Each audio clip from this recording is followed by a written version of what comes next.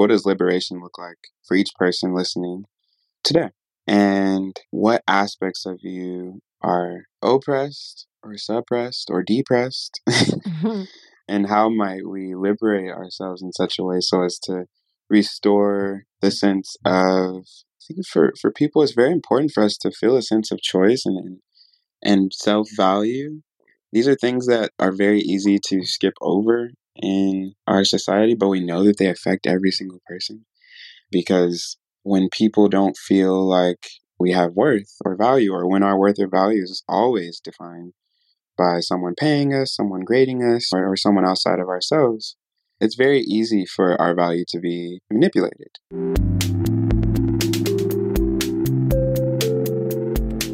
That's Davian Zaire. He's a social entrepreneur, and I call him a visionary. You might recognize his voice from last week's episode. This is the Denizen Podcast. I'm your host and curator, Jenny Stefanati. In this episode, we're talking about liberation technologies and how we might foster a technology ecosystem centered on our collective well-being instead of profit. Our guests are the team behind Mobius, who works to activate a compassionate, accountable tech ecosystem that centers our collective holistic well-being and empowers more of our planet and its people to thrive. And so their thesis is by activating a tech ecosystem focused on healing and liberation, they will usher in an era of collective wealth and well-being. So our guests are Aiden Van Noppen. She's the founder and co-director of Mobius. She was also a fellow at the Harvard Divinity School and a senior advisor to the US CTO in the Obama administration. So her work is really integrating these contemplative and religious traditions with tech.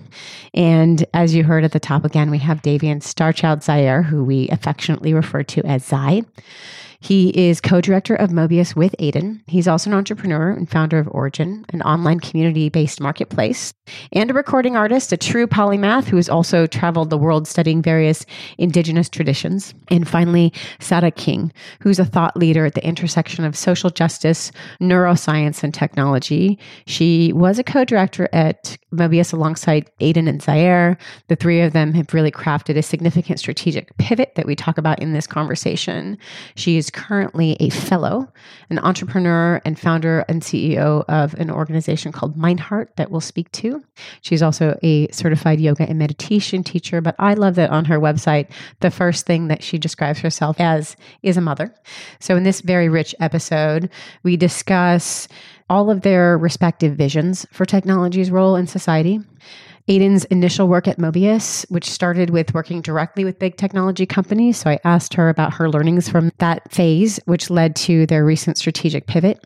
I asked for clarity on what liberation technology means to them, Mobius's theory of change, how they put their visions into practice at Mobius, and Sada's work at Mindheart as an example for what a foundational liberation technology looks like. As always, you can find our show notes on our website, www.becomingdenizen.com. There you can also sign up for our newsletter where we bring our content to your inbox alongside other announcements from the Denizen community. Subscribers are invited to join the Denizen community in our online home and also at various online and IRL events. With that, I hope you enjoy this rich and insightful conversation. So I want to start actually asking what your visions are for technology's role in society. And I just love to hear just authentically from each of you as a starting point, what your visions are. And Sada, I'd love to start with you. Well, thank you so much, Jenny. It's just really wonderful to be a part of this community. And I would say that in many ways, I am a newcomer to the tech space. I've been working in academia in so many different fields, but most recently, specifically in neuroscience and neurology. And it was really in that space that I started to familiarize myself with the wide variety of digital biomarker measures that are really being produced in this space, not only to look at brain activity and heart activity and general health and wellness, but also looking at what is the neural substrate of love? What are the neural substrates of compassion or forgiveness or gratitude? A lot of these emotions that are really fundamentally the basis of a lot of what we seek to cultivate in contemplative practices that are emergent from so many different ancient wisdom traditions from around the world. And so My interest in technology as of late, and AI specifically, is really looking at the fact that AI is fundamentally biased because of its design. It always will be. And so, because of that fact, can we bias AI towards the development and promotion of greater loving awareness in the world? And what would that do to really promote healing inside of our society, and maybe at like a real macro level, to actually give us the capacity to develop a model of our collective nervous system in humanity, and actually be able to track the movement of love as it is developing and evolving through our species. And then within that, I think in the tracking and the development of love amongst us, we also have to really get into the nuances of tracking suffering and pain in our collective nervous system, and understanding that the way to treat suffering and pain for each individual person is going to be completely unique. So how can AI really begin to tap into this very personalized zone of what it means to support the development of healing and love in individuals and in the collective for the benefit of all sentient beings, is what I'd say my interest is in. I love that. That's beautiful. Do you want to add to that, Zai? I'll just start by saying that technology absolutely should be something we can operate in harmony with, as we are evolving into a world where there's a lot of this direction of autonomous technology, automation. I actually think that doesn't have to be a bad thing. It just depends on how we are in harmony with it. Do we share resonance in a direction of the automation supporting us doing less technical work so we can focus on doing things that are truly more creative and soulful and heart-filled? We can actually spend more time being intentional with our well-being, with the well-being of the communities around us, the environment around us. How might we ultimately be in harmony in a way that liberates us from having to spend so much time doing things that really are not speaking to our hearts or our souls, and allow technology to really be a wonderful support. Allow it to be something that can be a bridge to new possibilities where things are more useful, even from the financial aspect. With all the potential of technology, we could do literally anything we decided to. It's just a matter of what values are we centering in the work. And our hope is absolutely that we center things like compassion. So we're sharing this experience. We center things like shared prosperity and well-being holistically. So that means that we have to be considerate of what is a part of holistic, what is a part of the whole. And that would be each different trait that makes up a person, each experience. That's also being considerate of differences, similarities in how both people relate to the world and how people self-define. There's a lot that could be mind, body, spirit, heart. If we want to be pragmatic and granular, we could get even deeper into that, like going into things that Sarah beautifully covered when she talked about things that are covered by her work directly, actually. Yeah, I mean, there's just so much potential for it. Right now, we know that we center profit maximization. That is the focus. That's the center. And it's just really important to be clear about what is the center and what we're moving to. Yeah, that's always a hot topic around these parts. And of course, we'll get to that in the conversation. Aiden, let's hear from you. Yeah, well, I'm loving hearing Sarah and Zai articulate their visions. I feel like tech amplifies the best and worst of humanity. So that's on the individual and collective level. So collectively, it amplifies all the systemic oppression and bias and extraction and so many things. And on the individual level, it also fractures us internally. It can so often numb us out, take us away from presence, increase trauma as opposed to heal.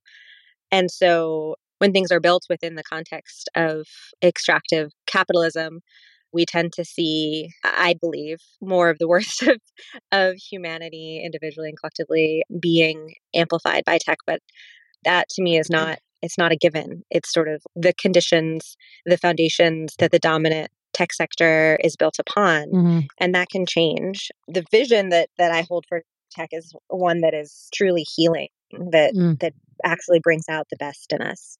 As Sarah said, it's biased towards that. And in her definition of justice as loving awareness and action, that to me feels like such a beautiful compass for holding what's possible with technology, that it supports us in our individual cultivation of loving awareness and then moving towards action and collective. And I think it's essential that tech draws on many ways of knowing, many forms of knowledge, ancient wisdom, the knowledge of the earth, the wisdom of the earth, that when we are building the emergent, that we are not leaving behind all of that ancient wisdom.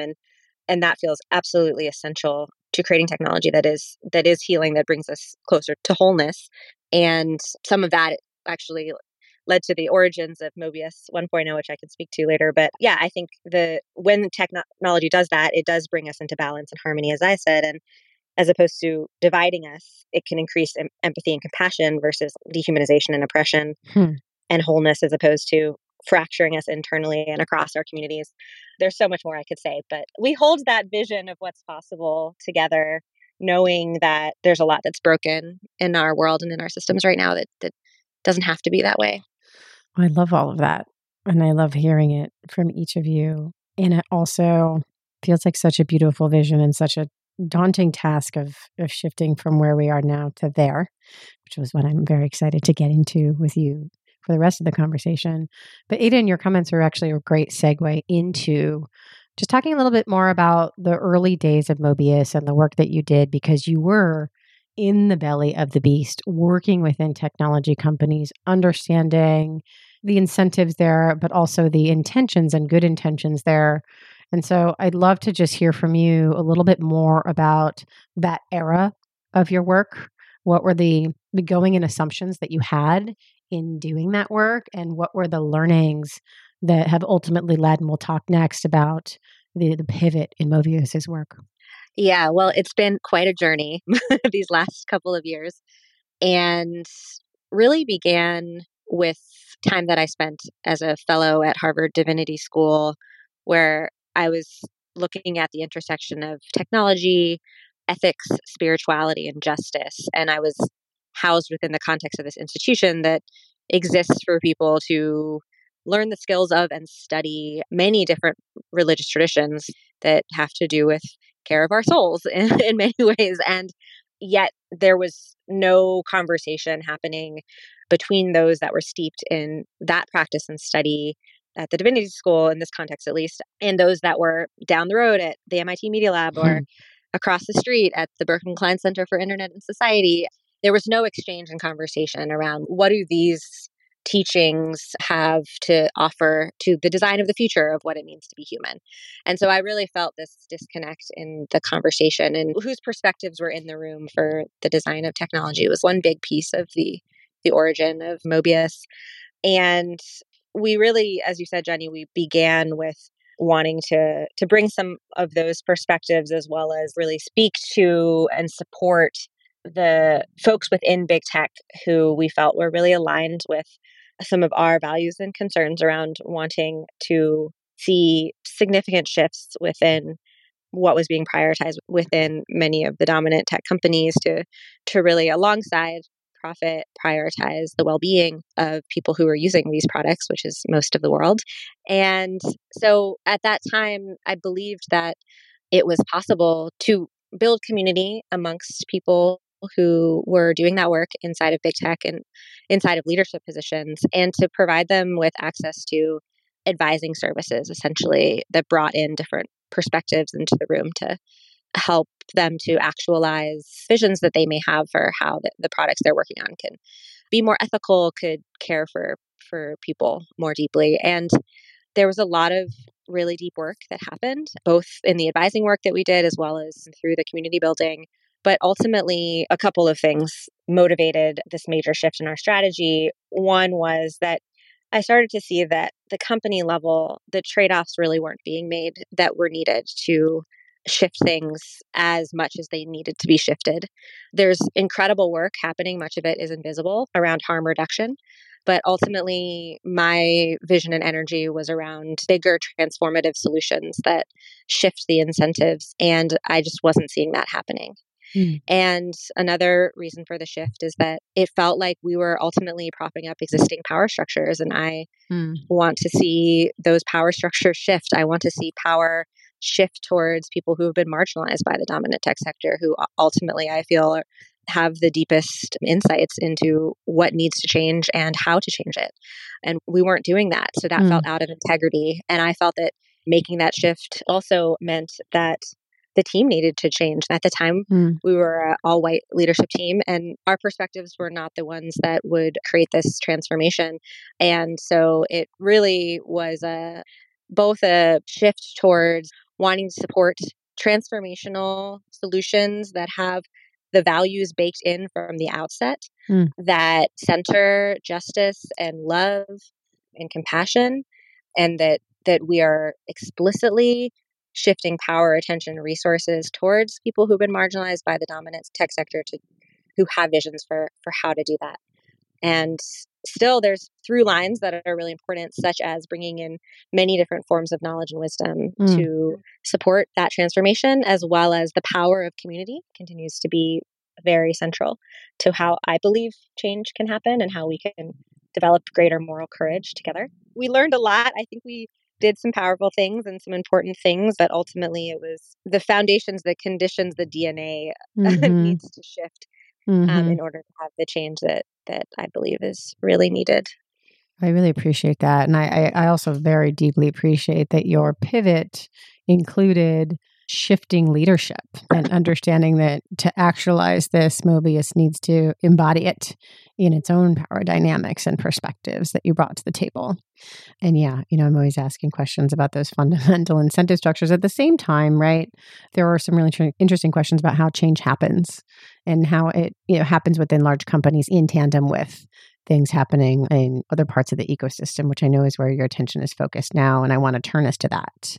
When we talk about liberation technology or liberatory technology, I know we talked about it a little bit in your visions, but I want to hear more explicitly what that means to you. Zai, let's start with you, and then Sada, I'd love to hear you build on it. Yeah, so very simply, we really just kind of break down each word or highlight each one and understand what is liberation? What does liberation look like for each person listening today? And what aspects of you are oppressed or suppressed or depressed?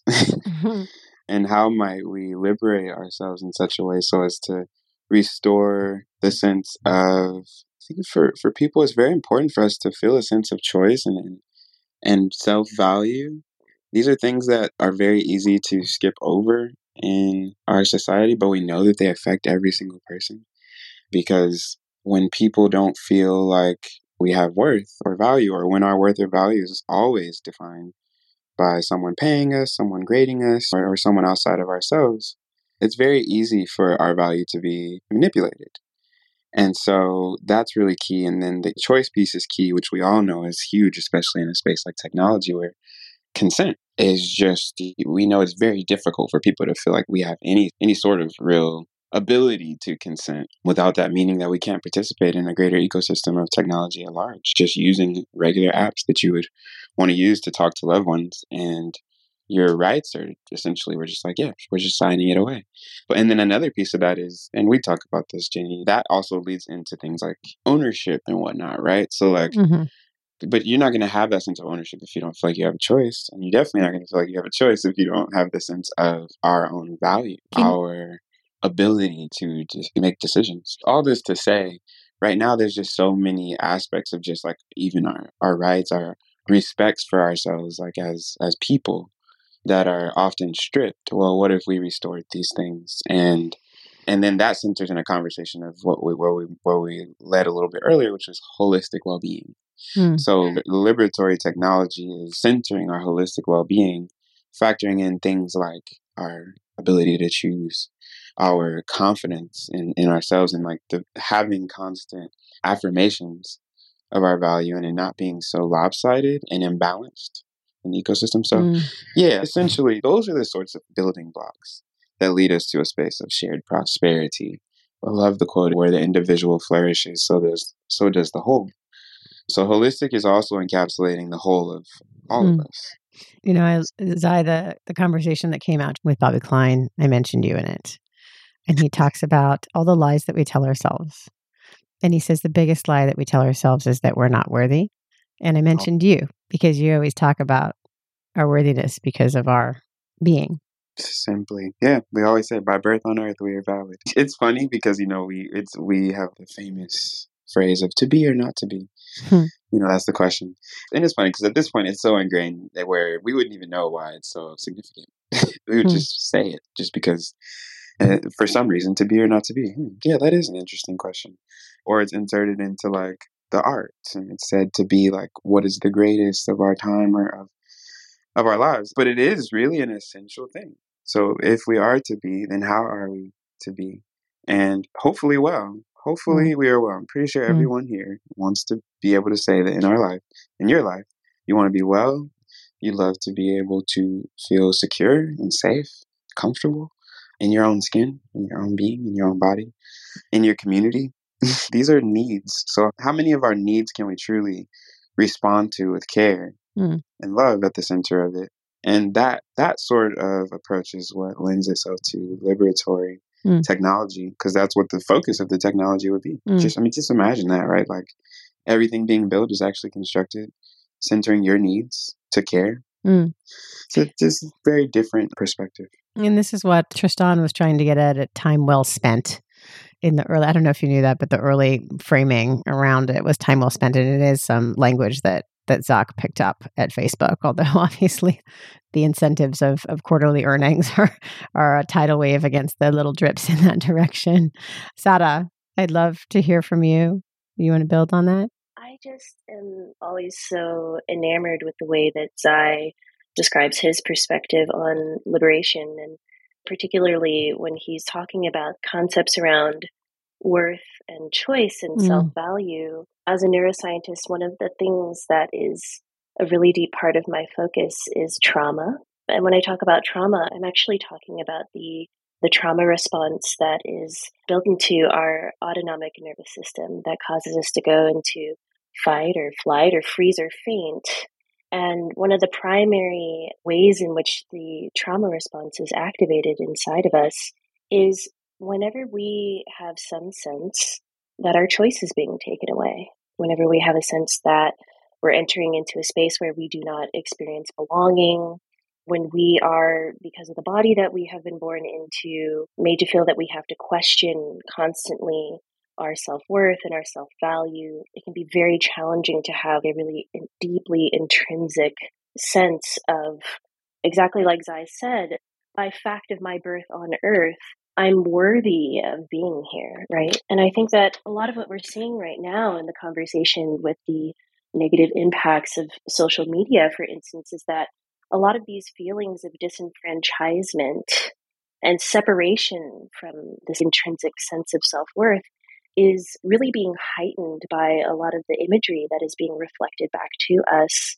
And this imagery is really telling a story that is antithetical to our capacity to really feel into our fundamental aliveness, right? And so I'm really fascinated with this concept that just because you are technically living doesn't mean that you are connected to your aliveness. So what is, subjectively speaking, the felt qualities of aliveness when we feel like we're in flow, when we're falling in love, when we're connected to deep feelings of curiosity and awe, and particularly interconnection. And interconnectedness is something, it's a very essential part of the fabric of being human that is being so worn away at right now when we're talking about all these conversations about this epidemic of divisiveness that is so politicized. And that is really resulting in very, very real, very literal harm, death, and just a total lack of psychological, emotional, and physical safety for a lot of particularly marginalized human beings across the planet, right? To me, this speaks to the idea that one of my mentors likes to say that one of the greatest lies that is operating currently is the myth of the separate self.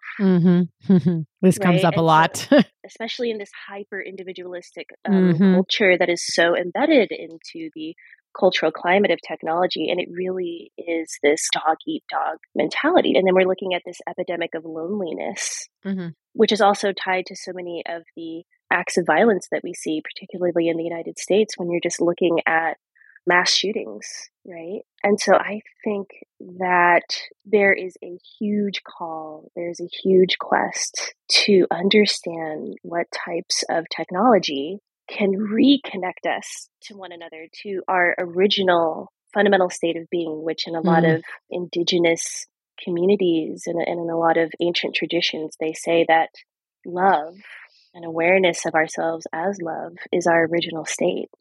So how do we get back to that? And I think that liberatory technology really is a huge part of the key to the answer to that question.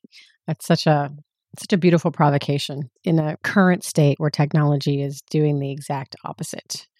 The provocation is, how can it bring us back to ourselves and one another? And I really appreciated the comments you made about connecting to our aliveness.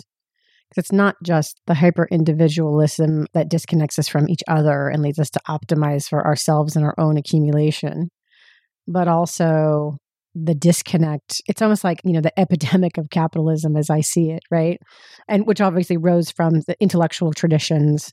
We talked about that in some of our conversations as well, but also this disconnect from ourselves. And we lose our aliveness because when we connect to that, it's when we have those flow states. Right. And I love how much all three of you are so versed in traditions that bring us back to that internal knowing of who we are. Yeah. And that's really the denizen provocation, is what does it mean to be a denizen of yourself and your community and the planet? Our logo is 3 Ds embedded to those things. So you're really speaking my language today. Thank you so much for that. Well, I want to talk about, so we've got the big vision and we've got clarity more specifically around what we mean by liberation technology. Let's talk about your thoughts around how we get there. So what's the theory of change that underpins the work that Mobius is doing now?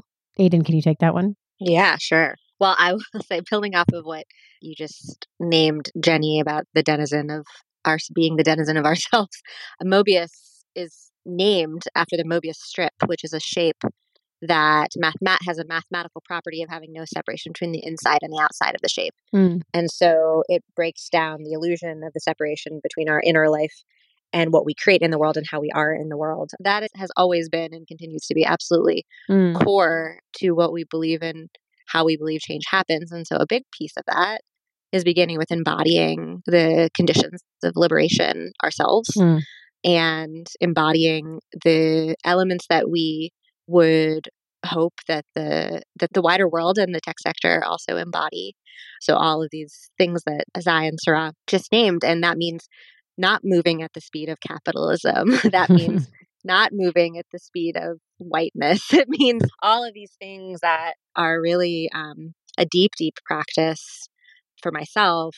Some of the deepest practice of my life has been alongside Zai and Sarah, really deepening that integrity and embodiment. And so it all begins with that in terms of the theory of change. And then in terms of the strategy, we really believe that. Can I just say, though, how important that is and how often that is overlooked? Many well-intentioned interventions don't realize that they're not reforming to the core and they're inadvertently replicating the very things that they seek to change. So I just want to applaud you for that insight in your work. Yeah, it is such a big part of why this world is sick in the way that it is.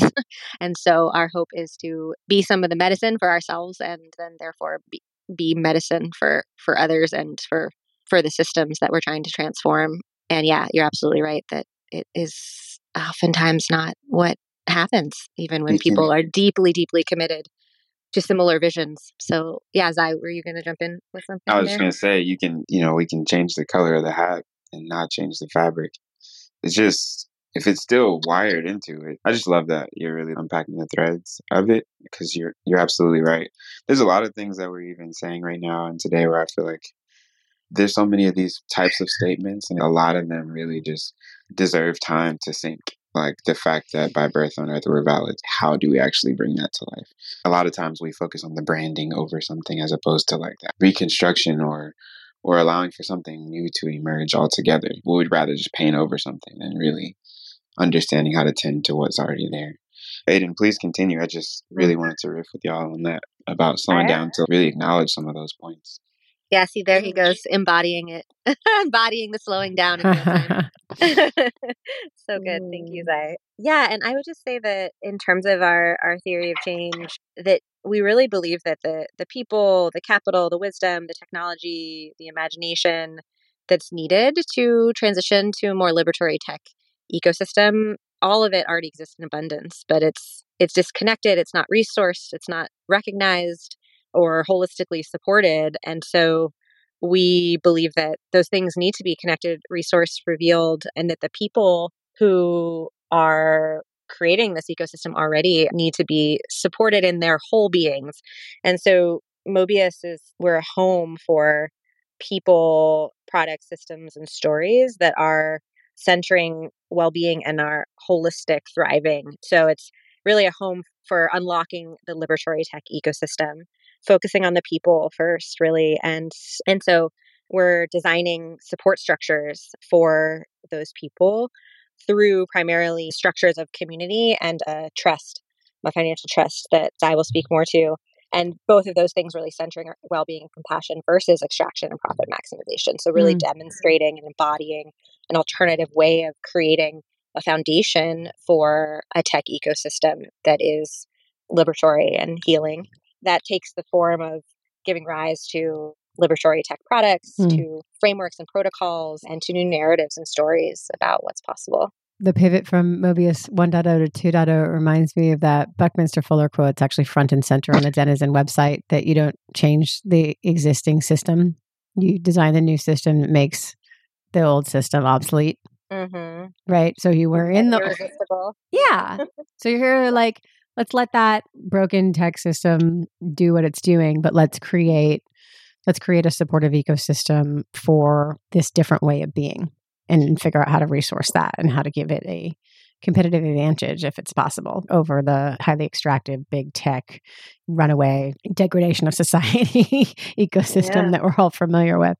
Yeah. If I may just jump in really quickly, because of course, there's one detail that's super important to add to this conversation is, I think that a lot of people listening to this conversation could probably relate to what I'm about to say.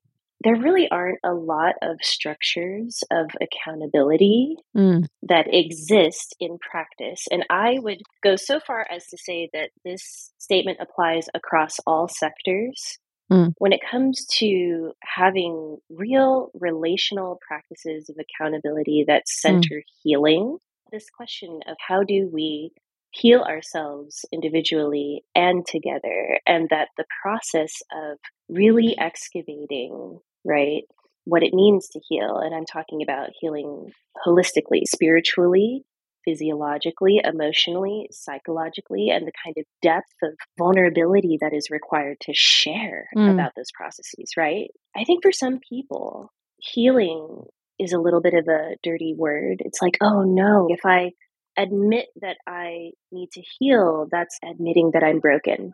It's admitting that something is wrong, right? And so there can be a real shying away from that. And what I have experienced inside of the Mobius ecosystem is this real depth of prioritizing the creation of an accountability structure grounded in healing together, such that all of the actions that we are producing in the world, whether it is about actual product development or narrative shift, whatever it is, really is coming from this deeply felt psycho-spiritual cellular place of our process of healing together. And I just don't think that that's something that we can honestly say is happening in a lot of the big tech sector, quite frankly. Well, I think you used a really important word, which is also vulnerability. And so much of deep human connection comes in that space. Yeah. Right? Whereas the default is somehow I'm less than. Yeah. If I show my humanness and my need to heal. So I very much appreciate your comments there. And of course, any of you at any time, feel free to jump in. Aiden, do you want to speak any more to the theory of change, or should we hand it to Zai to talk about the trust and actually how that's instantiated in in the work that you're doing? Nothing else I would say about the theory of change itself, except just to Yeah. acknowledge how central Zai and Sarah have been to the development of this part of this evolution of the strategy. So, and that happened a little over a year ago, and both of them were deep inspirations to me even before that officially, quote unquote, happened. Let's talk about the trust. This is the part where I get really excited. Let's talk about legal structures and governance, because this is where the rubber hits the road. This has been a wonderful opportunity to talk about things like, while we're living, are we truly alive? And how alive are we while we're here? We've been able to talk about choice and ownership and self-worth. We've also been able to talk about liberatory technology and liberatory products, narratives, the people that are actually doing the work, and how we're centering the unlocking of this ecosystem where things aren't focused on profit maximization or extraction, where we look at everything as a commodity, but we're able to really look at, well, how can we share and care for what's here together? So it's a really fundamental shift that, depending on the community you even grew up in, some of us say, we'll say that the indigenous communities carry this wisdom forth. And this is absolutely true. And also, we can know that just from our life experiences, we appreciate being loved. We appreciate being cared for. We appreciate being in spaces where we feel safe. We appreciate feeling like we have the ability to choose, so on and so forth. So these are all things that we're considering for as we look at holistic well-being and we look at the whole of us all. And how do we actually build for that, centering these sorts of values? And one way that is very important is one that actually enables us to be funded to build this ecosystem, right? And a big hang-up for people who are investing or funding, and that could be anyone here, that could be what we might consider the world's billionaires or people who are looking to grow their portfolios. A huge hang-up, even though their hearts might say, man, I sure would love to do something that would not be so ill aligned with communities or people. It doesn't feel great to just exploit off of people's pain and traumas and things like that. Industries fueled by these things. But how would I actually still protect and preserve myself when it comes to putting my resources in that direction? How can I still live and prosper while I'm here? And so the trust is a response to these sorts of things and built with consideration for that. So right now we are in the early stages of constructing a pilot where we create a special purpose trust that transitions us from transaction-based relationships to them being trust-based. And from this is mine, this is mine, this is mine, got to get it for me, to a true we in terms of who's considered to be a part of the commonwealth. So we're going from like the private piece to like shared wealth, right? And in it, there's like a lot of questions like, well, okay, so imagine like a very simple thing is, okay, so I'm a part of this, so I've poured resources into this trust, right? How am I actually taken care of? I put money or my ideas or my land or whatever resources might support the liberatory tech ecosystem. And we're going in this direction together. But what's my return? What's my reward? It's a very natural question. I actually think it's a good question because, a tough question too. And it's a tough very question. Non-trivial. Yeah. Yeah. And ultimately, what do we need from it too? Something that we skip over a lot of times is our needs. 100%. And what those things really actually are. Our lives are so full of things far beyond our needs that we've reassociated with needs. Yeah. I mean, I also feel like the answer to that question is a function of relative need. Yes. Like absolutely. What is collective abundance, right? Absolutely. Yeah. Absolutely. And so that's what are our needs in order to insert fill in the blank. And so our hope would be that from this pilot, we would have basically introduced an evolutionary financial instrument that is compatible with pre-existing corporate forms. So, everything from the formation of an LLC to the formation of a B Corp to the formation of a nonprofit and or not-for-profit to being able to receive funding from various sources, whether that be a family foundation, an angel investor, however you might fall into the space of the pouring side of the ecosystem, right? And then ultimately, one really important thing about this trust is, well, what are the terms that we are agreeing to here? It's a very fundamental piece, right? If it is to be that we are sharing prosperity, well, there's some definitions that we have to set as to what that actually looks like, what that means. And we have to agree to start. And in that, that's something that we can continue to build on, continue to grow. Terms can be updated. I imagine that there will be new forms of things that are similar in terms of trust, given its effectiveness and its ability to prove that literally we are one trust away, if you will. I want to draw this point really quickly about trust. And Jenny, you've heard us say this before, and it's written. A body that can't trust its parts shuts down. So without trust, nothing is really fluid or able to function and flow. Even if it's information that needs to be passed through your body, even if it's information that needs to pass through the body of a people or of a country.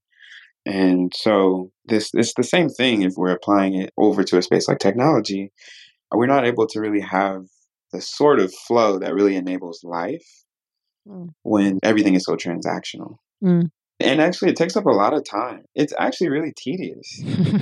And it's annoying. Who wants to do that all the time? And I know that some of us, we might say that we're passionate about, this sort of space, but it's like, just for a second, slow down, breathe, imagine an ideal day where you just feel good. Or remember a day where you felt good. And also, if that's not the case, if you didn't have a day where you felt good, reflect. And it's important for us to allow ourselves to create and imagine from a space of, okay, yeah, this feels really good. And there's not all these extra, oh, I got to go in here and prove my worth. I got to go in here and state the worth. I got to go in here and negotiate that out and so on and so forth. You're not playing the value game all the time, which is such a huge part of our reality from everything. So you allow people to know that we're valuable, allow us to know for ourselves. I want to say we allow ourselves, and also having technology that complements and reminds and enables and encourages and empowers. A huge point of technology is making it simpler for us to be able to accomplish something else, right? And so what is it that we're making it simpler for us to actually reach and access? And I believe that a trust is also, it's effectively a form of a technology as well. It's something that enables us to step into a certain direction. Of course, we're talking about piloting right now. It would be really nice to see more models like this emerge over the next decade. I love that you're walking the walk all the way down to the structures and experimenting with that, and hopefully will inspire others to follow suit. Well, I wanted to talk, Sada, a little bit more about your work to just close out the conversation, because you are a Mobius Fellow and CEO and founder of Mindheart, just to land us in a very concrete example of a liberation technology. And maybe you could speak a little bit to how sitting in the Mobius ecosystem is supporting your work. Yeah, absolutely. I think it's really important to mention that my being a Mobius Fellow is actually a very recent pivot. And so I was a co-director of science and healing inside of the Mobius space up until fairly recently, when we started to really get deeply into the question of how do we open up this incredible space of practice and healing and experimentation with liberatory tech foundations, of which Zai has been such a powerful author, to others who could really benefit from what it is that we have been beta testing amongst ourselves. And then we realized that right in our midst was this process that I was undergoing of developing a liberatory technology. So through Mindheart, I am developing the world's first 3D interactive AI integrated map of human awareness, which is extraordinarily exciting to me. That it just really feels as though all of the different types of technology that I need in order to create this map have really come together at the same point in time, historically speaking. So this map is meant to really harvest two different types of data. So it takes qualitative data from what it is that you communicate to it, either through speech or through text, And this is so important to mention because when Zai is talking about the importance of really feeling as though all of our experiences of being alive are incredibly valid, I really can't think of technology that exists where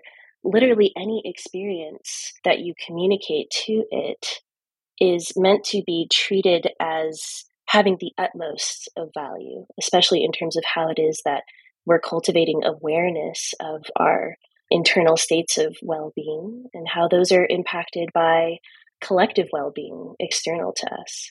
And then it's also going to take that qualitative subjective information about our awareness of our well-being and sync it up with digital biomarkers from like a wearable. And so it's really going to be looking at things like heart rate variability and blood pressure and movement and just all of these different wonderful measures that can be captured right now in terms of our health behavior. And it's really going to look at and examine and produce beautiful data visualizations to show us in a moment by moment basis the incredible complexity of the experience of aliveness as it relates to our well-being that we're having inside of our body. And one of the things that I think is so unique about this map of human awareness is the way in which it integrates the data of the experience of our identity. As identity really is, it's huge. It includes all of this information about the ways that we experience ourselves as intersectional beings, right?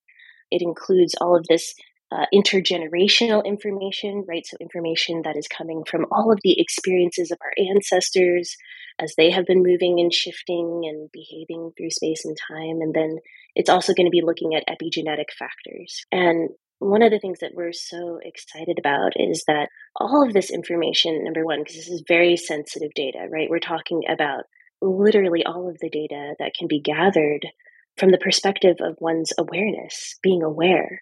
And we want to house all of this data on the blockchain so that any person who is coming to the Mind Heart platform to interact with the systems-based awareness map really feels a sense of total ownership and choice over their own data. So first you get a systems-based awareness map, but the point of this map and these gorgeous data visualizations is not just that people be aware, right? Awareness is important because what you aren't aware of, you really don't have any capacity to heal or to attend to, right? And so once you get this data visualization around what you are aware of or the gaps in your awareness in terms of your experience of well-being, this will produce what we're calling a loving awareness map. And the loving awareness map is going to connect you to a wide variety of digital or IRL well-being services that are being suggested to you, whether this is AI-generated art therapy or sound healing, or you're getting connected to yoga therapists or acupuncturists or medical doctors, or even connecting you to community-based services, right, that are going to really deepen your feelings of meaning and belonging.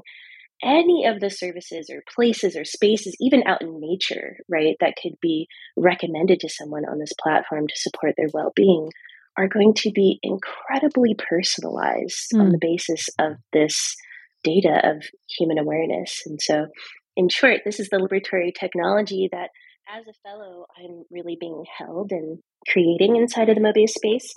And I would also be remiss not to mention that Zai has been really spending a lot of time looking at what he describes as liberatory tech foundations. And I was about to comment. For him to describe from his point of view what those are, but really looking at with every single level of this creative process of generating this map of human awareness, that the fundamentals of trust and liberation and freedom and loving awareness are built into every single operational capacity, all the way down to our business practices, our marketing.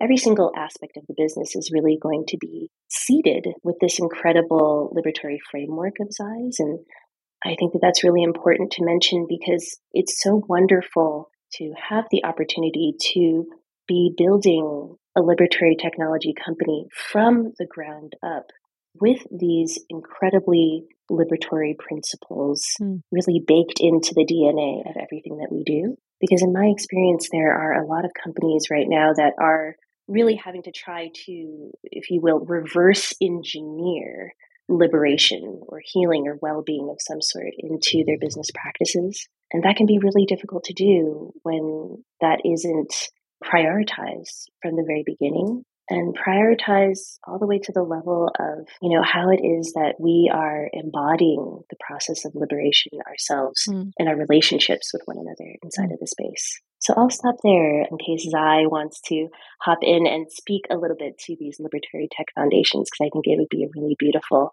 opportunity to hear a little bit more about that. The Lib Tech Foundations are essentially a reassessment of the approach that we take to creating altogether as it relates to things that we're going to launch into the world. So from a technological framework, like how are we building? What materials are we building with? What sort of things do we need to be considerate of? How are we viewing those that we serve? Are we viewing them as consumers or users? Or are we viewing them as shareholders?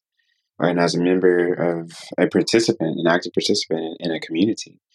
And so it's really foundations that enable greater choice to be in alignment with more compassionate values.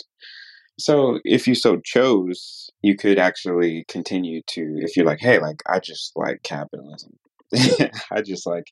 I like the extraction. I like to do the take, and this is the way that I know, and this is the way I want to do it. You could absolutely continue to choose to. But this is ultimately for those that are opting in for, hey, we have a surplus of resources. How might we actually share? How might we share? So it's enabling choice and consent as like protocols in order for us to be able to kind of vote in a direction actually with our choices. You know how strongly I feel about that theory of change. Yeah, right. It's both for the builders, it's for everyone that's a part of the ecosystem is who it's for. So that again, that would be those that are, capital isn't as strict as cash, but from an investment perspective, that would be those who might consider themselves investors. But I think that it's key that we even look at stuff like that with our foundations, right? Like with our foundations, we will and are publishing works around the terms, like traits of liberatory technology, things to consider. And the term investment for an investor, for instance, like everyone here is an investor, right? Like you're investing your time or your energy in listening to this. You are investing your time or energy into work at a company. You're investing a part of your life in almost every exchange, right? And some of us have gotten really good at investing in a way that kind of freezes time. And it goes, hey, this is the deal around me putting my time or my energy into this thing. And so those are the kind of things that we factor in for the foundations. And we hope that this enables things like, Sarah mentioned data. We hope that this enables people to even be rewarded simply for sharing our most authentic data. So, we just have data pools of genuine information about people and about our experiences. Why is that important? So we can actually have the clarity around how to really provide care, to really understand who we are and what our needs are and how do we meet them with technology, and technology that's built on pure, genuinely shared information that people are rewarded for. I mean, just imagine that. Imagine sharing your information and just being rewarded for it because you're being honest. You're being rewarded for sharing your honest life story or parts about yourself that you feel comfortable sharing.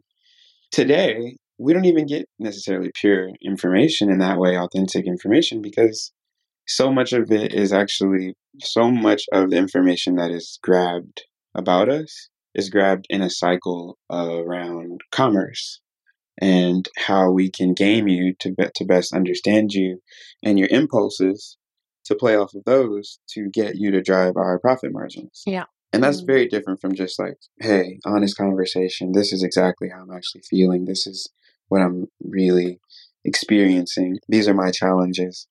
You know what I mean? Like it's such a huge... That's what the platform is about, exactly.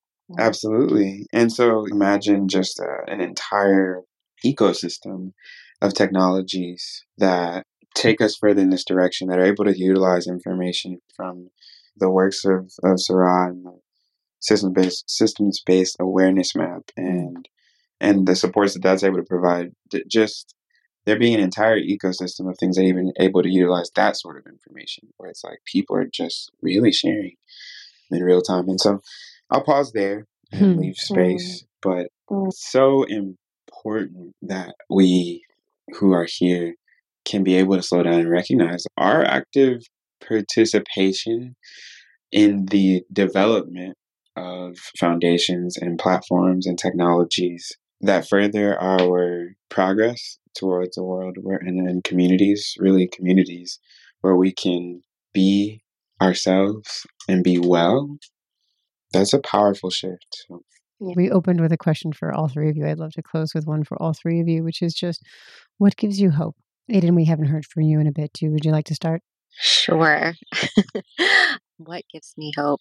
I describe myself as an optimist, but I also hold deeply the grave realities of these times that we live in. What gives me hope is that I feel like there is a collective waking up that's happening right now, with waking up to how dire things are, but also the opportunity and the need for things to change. That doesn't mean that change is easy or that desire is shared, but it feels like many of us have been living in the trance of the religion of capitalism, of the trance of white supremacy and patriarchy, and that there is a certain amount of that trance starting to dissipate for many people. And that is, to me, it's just the beginning of the kind of transformation that we need. But it is such a necessary ingredient to realize that the way that we have been living is a choice. It is not inevitable. Sarah. Yeah, I'd love to jump in here and just say that as a mother of a 15-year-old girl, the youth give me an incredible amount of hope. And I also want to really uplift everything that Aiden just said so incredibly. But the youth of today have such an extraordinary capacity to view their vulnerability as strength. And they seem to be extraordinarily empathetic and compassionate and attuned to how important their sense of individual well-being is, but also how it is tied into the whole, to collective well-being. And I think that they are extraordinary, and I really look forward to the opportunity to have their voices and perspectives really uplifted and empowered inside of a liberatory technology space like Mobius. I really appreciate that. Zai, you want to take us home? Yes, absolutely. I really just feel like it's important for us to remind, as we close the conversation, that we are here today and this is what we're talking about. And I think it's really powerful because this is actually something we're dedicating our time and our life energy to. And that means an incredible lot. And we know that there's community around this work, and we know that we are slowing down to embody the practices of what we hope for the outcomes to be. It's one thing to hope for the outcome and not walk the practice, but we really are slowing down to learn, to listen, to release practices that are not healthy, or supportive of our aliveness, like just us really living and being able to do so together. Again, this is not an individualistic thing, but it does prioritize the individual, so it also prioritizes each of us. So that's super inspiring to know that we're even here talking about this, doing this work in real life today, and that there are plenty of models across history where we have been able to actually be in full alignment. And there's so much we don't know too, just stories that just haven't been shared because that wasn't what was favorable to building the system of extraction that we have today. So yeah, listen, at the end of the day, our well-being is essential for life and how we are. So I just appreciate you three so much. You're all so brilliant. You're such an incredible, brilliant team together. I'm grateful for your work and for your wisdom, and I'm excited to share that with our community and audience and also support your work. Thank you so much, Jenny, for having us and for everyone who's taken the time to listen. Yeah, absolutely. Thank you. Shea. Thank you so much for listening. And thanks to Scott Hansen, also known as Tycho, for our musical signature. In addition to this podcast, you can find resources for each episode on our website, www.becomingdenizen.com, including transcripts and background materials. For our most essential topics like universal basic income, decentralized social media, and long-term capitalism, we also have posts summarizing our research, which make it easy for listeners to very quickly get an overview of these particularly important and foundational topics. On our website, you can also sign up for our newsletter where we bring our weekly podcast to your inbox alongside other relevant Denizen information. Subscribers are invited to join our podcast recordings and engage with the Denizen community in our online home, The Den. We're partnered with some incredible organizations at the forefront of the change that we talk about. We share announcements from them in our newsletter as well. Finally, this podcast is made possible by support from the Denizen community and listeners like you. Denizen's content will always be free. Offering Denizen as a gift models a relational rather than a transactional economy, enabling Denizen to embody the change that we talk about on this podcast. Through the reciprocity of listeners like you, that we are able to continue producing this content. You can support us or learn more about our gift model on our website. Again, that's www.becomingdenizen.com. Thanks again for listening, and I hope you'll join us next time.